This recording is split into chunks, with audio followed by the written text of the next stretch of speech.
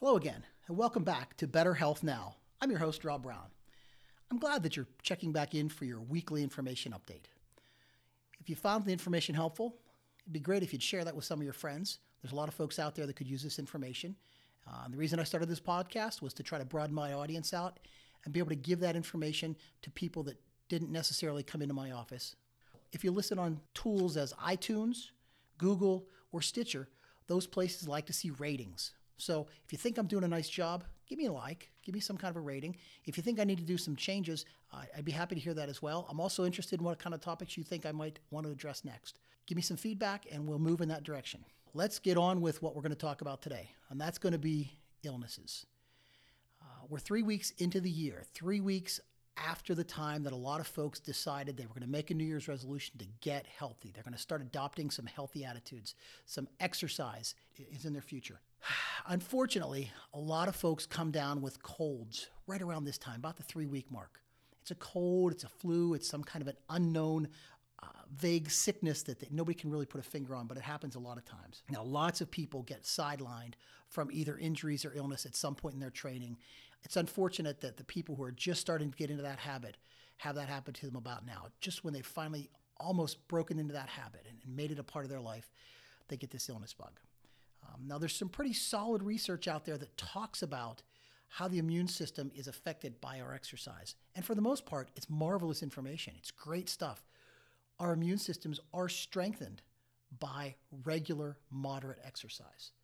The immune system is that part of our body which our body uses to respond to the stuff that we come into contact with, the stuff that we eat, the stuff that we drink, the stuff that we breathe, the droplets that other people sneeze out into the air or cough into the air. There are other ways that stuff can get into our body, and our immune system is the first line of defense when that stuff does hit us. Most people are somewhat familiar with the immune system, and we're probably most familiar with it by what happens to us when we feel like that immune system is breaking down. We typically call that a cold or a flu. Now, this idea that exercise boosts the immune system is true, but the wrong kind of exercise can decrease our immune response. I know that sounds kind of crazy, and I'm going to try to make some sense of that today. What's the right kind of exercise to do, and what's the kind of exercise that, especially in the beginning of our workout plan, as we're starting to get into this habit, what's the stuff we want to stay away from so we don't lower our immunity and increase our risk of getting sick? In the long term, regular exercise boosts our immune system as long as we are doing moderate intensity and of a limited duration. There's a pretty good research article that was published in Clinical Sports Medicine Journal back in 2007 in July. The title of the article was called Exercise in the Immune System. If you Google that, you'll find it. Basically, what they said was long, extended bouts of strenuous, not moderate exercise is hardest on the body's immune system. There's a 3-hour to 72-hour window there after long and strenuous exercise that our immune system is at its weakest and very susceptible to getting sick. Our goal is going to be shooting for moderate exercise for medium amounts of time. What's all that mean? All of our new workout folks have a couple of factors that they've got to think about. And the biggest is probably that they're not planning on doing long bouts of exercise, nor are they necessarily planning on doing intense exercise. The catch, though, is that if you're a couch potato, or if you're a former couch potato, or a reforming couch potato, and I hope that's what all of us are, reforming couch potatoes, as we're starting to move from inactivity, everything we do is going to be either strenuous or long. So we have to consider what our activity level has been before we can come up with a determination of whether we're going too hard or whether we're going for too long. Ideal time frame length would be about 30 minutes for an exercise program. Some of these folks who just started exercising might have listened to their colleagues or their coworkers or their friends. They've had a wonderful experience with a certain friend's spinning class. We got a woman in town here who loves spinning. She's great at it. She teaches a great spinning class. It's really high intensity. It's packed with work. People come out of that class just dripping with sweat. If you're a regular exerciser, that's a great thing. If you're a new person and that's what you're going to start with is a 60-minute high-intensity spin class, you're going to have problems with that. And one of the problems that you're very likely to have is that you're going to get sick. Somewhere around the 2 to 3 week mark, you're going to be beating your immune system down and you're just going to get sick. We're going to talk about some ways that we can prevent that. Choose an exercise that fits your activity level. We want something that's about 30 minutes in duration.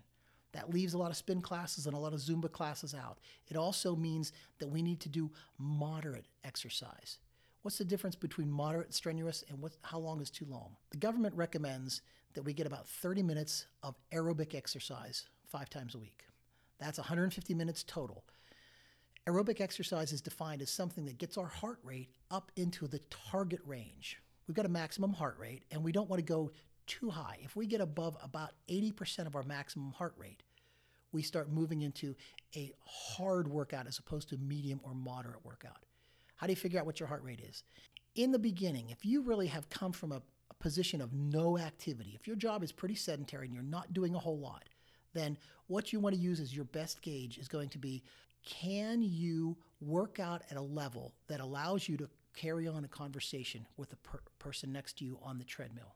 If we are working at a level that allows us to maintain a conversation, there's a very, very good chance that we are still in that moderate exercise range. Our heart rate should be between 60 and 80% of our maximum. So we want you to aim to work out at a level where you can still carry on a conversation.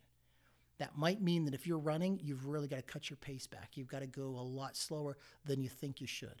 If you're doing Zumba, you might only have to do 1 repetition of the activity for every 2 that the instructor is demonstrating. And certainly if you're spinning, you've got to slow it down. Turn back the intensity on that thing. The long term, the duration of our exercise really should be that we want to see that heart rate in that range for no more than about 30 minutes in the beginning. 30 minutes of that aerobic activity, moderate aerobic activity, gives us a marvelous benefit for our cardiovascular system. But what if you are sick now? What do we do for those folks? Well, you're in trouble. Nobody likes to get sick in the middle of winter. 3 weeks into it, if you're coming down with something, we need some ideas on whether or not we should shut you down or let you keep going. Here's the red flag. Warning alarms going off. Do not pass go. Do not collect $200. Do not go to your next workout. I know you paid money for your membership, but these are times when you should not be exercising. The first one is if you've got a fever. If you've got a fever, you've got a temperature, an internal temperature of your body that's elevated above where it should be. One of the things that exercise does is it raises your body temperature. You're going to increase your heart rate and you're going to raise your temperature. If you've already got a fever, if your body's temperature is already elevated to begin with, and you go work out and raise it higher, you could put yourself at a greater risk of having some other health problems spring up because of that episode right there. So if you've got a fever, you should not be exercising. If you've got shortness of breath during exercise or the morning after, that's also a good sign that you should take some time off. If you've got shortness of breath at any time during the activity or the next morning, you need to go see a doctor right away. There could be something going on in your lungs that the medical people need to get on top of immediately. Don't mess around with shortness of breath. If you wake up the following morning after an exercise session and you're still lightheaded and dizzy, there's something not right about your exercise the day before, or you've got something medically going on. These are all things that would push us to say, first of all, we're not going to go to the gym today. We're not going to get our normal workout in. And number 2, we're going to go seek some medical attention. We're going to seek the professionals' opinions, let them decide what we need to do from here. If you're not having that big of a problem, should we continue? Well, if you just don't feel well enough to continue, you've just got a cold, you've just got a flu. There's lots of things that people have done for a long, long time, and all those things are probably valuable. You can go with those old home remedies, grandma's chicken soup. You could eat garlic. Some people do that. You can try mustard plasters. There's all kinds of old home remedies that people have done for centuries that people will swear by. When it's the cold, I think it's worth trying anything.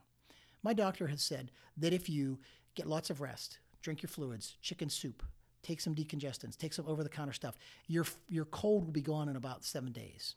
If you choose to ignore all that advice, your cold's going to last about a week. You can't hurt yourself by doing the old home remedies if it's just a cold. You can try some more modern day things. There's some essential oils out there. There's some herbs that have found some good results in helping the immune system respond and recover and work at its fullest and maybe give you a better chance to fight off that cold in a shorter period of time. It's worth trying. Maybe your condition's a little bit farther advanced than that. You know that it's not just a cold, but you're not quite sure what it is. The medical community, the medical doctors have some good anti-flu medications. Those things can be worth checking out because they can get you back to health and back into the gym so that you continue your exercise habit again as soon as possible. Okay, so you're not sick. You're not down. How do we prevent you from going down that path, unfortunately? Well, let's try to prevent a breakdown. One of the ways that we could prevent breakdowns and catching colds and flus is by going out and getting one of those chemical environmental isolation suits with the big helmets on it and the hoods on it and the self-contained breathers. Wear that into work when other people are coming down with colds and your family members are coming home and spreading germs around. Now, there's a couple of problems with that because most of us don't have those suits. And second of all, we still have to go to work, and we kind of look ridiculous trying to go to work in something like that. So they're not very practical. We're going to be around people that are germy, people that are spreading stuff. What do we do about that? We try to limit our exposure and try to give our body's immune system the best chance that it possibly have to fight off the infections. We want to make sure that we bring our A game to the table when we start exercising. We want to bring our A game to the table anytime there's a lot of sickness and flus running around out there. What does that mean? Well, there's quite a few things that go into how we bring our A game. First of all, what are we putting into our bodies? Our nutrition. You got to make sure that we're eating a good balance of foods. There's a tendency here, especially with people that are first starting to work out, to cheat a little bit. You know what? I went to the gym today. In fact, I went to the gym 3 times this week. You should have seen the sweat that was pouring off me all 3 of those times. I'm going to indulge myself this weekend in foods that I know are not necessarily the best choices for me. Donuts for breakfast, maybe some adult beverages to drink. We're going to make some choices that aren't the best for us, but we're going to justify it because we worked out hard this week. That's not a great idea because in the beginning, we don't want to do anything to derail our workout habits. We want to make sure that we're giving our body the best fuel possible to give us the best workout so we can get this habit established. Don't cheat on the good foods that you should be eating the first couple of weeks and those first 3 weeks.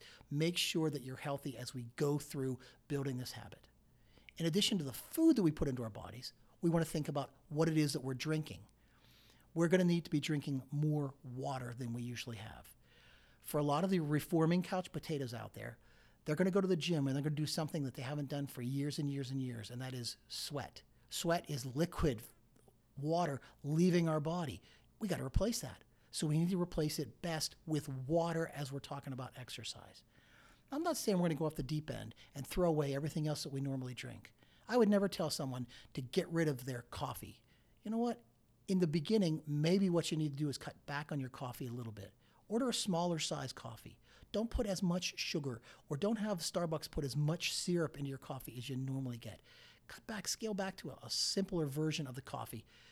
Cutting out caffeine altogether is a great way to develop an instant headache. Not a good idea. And it'll probably drive you a little bit crazy if you're a regular caffeine user like a lot of us are. What about sodas? What about iced teas? What about the sweet teas? I'm not saying you can't drink that stuff, but in the beginning, it's important for us to get more water into our diet because we're going to be sweating out some of that water. So let's try to replace some of those other drinks with at least a little bit of water and give our body a better chance to stay fully hydrated. We talked eating, we've talked hydration. What about one of the other really, really important things, rest? This can be a real tough one. People are busy. We're all busy. We got those folks, we got the desk jockeys out there that are constantly driving their kids around. We got other people who are chauffeurs of their kids. We're just plain old busy, folks. All of us are. It's going to be really hard for you to carve out that time to get to the gym or to get that exercise in, but you're going to have to do that. Something is probably going to have to get sacrificed so that we can manage to get that in. Now, I hope that this is some kind of a bad habit that we can drop and plug exercise into. That's ideal. Get rid of a bad habit, plug in exercise, and it's a twofer. We get 2 great benefits of losing a habit and picking up a great habit, and we don't have to make any changes. Probably not going to happen. What's more typical is we're going to have to sacrifice something. I got news for you. You're not Superman. You're not Superwoman. The only place you're going to be wearing tights is when you're going to the gym. So get that idea right out of your head. You can't do everything. For the first 2 and 3 weeks especially, you need some extra rest. Something is going to have to pay the price of your taking some time off from it. We're not talking about a long term. We're not talking about forever. But in the beginning, we've got to get that extra rest. So rest, better nutrition, better hydration. If we can up those 3 things, if we can really bring our A game for those 3 things, we're going to give our body the best chance it has to maintain a healthy environment so we can keep on doing the exercise. That's probably the most important stuff to talk about as far as illness prevention. You've got some ideas there on how we should work out. We don't want to work out too hard, and we don't want to work out too long. We also want to make sure that at that 3-week mark, 2 and 3 week mark, we're giving our body the best chance to stay healthy. Good nutrition. If you don't know what that looks like, check out the food pyramid. Let me give you one other suggested reference. www.choosemyplate.gov. That's another resource that has some great information about what a healthy, balanced diet would look like. We talked about the ideas of hydration and what we should be drinking as well. So if we can put the type of exercise together with those 3 things, nutrition, rest, and hydration, we'll give our bodies the best chance possible to avoid getting sick and maintain that habit that we're trying to establish. If we can do that, we will be on our way to better health now.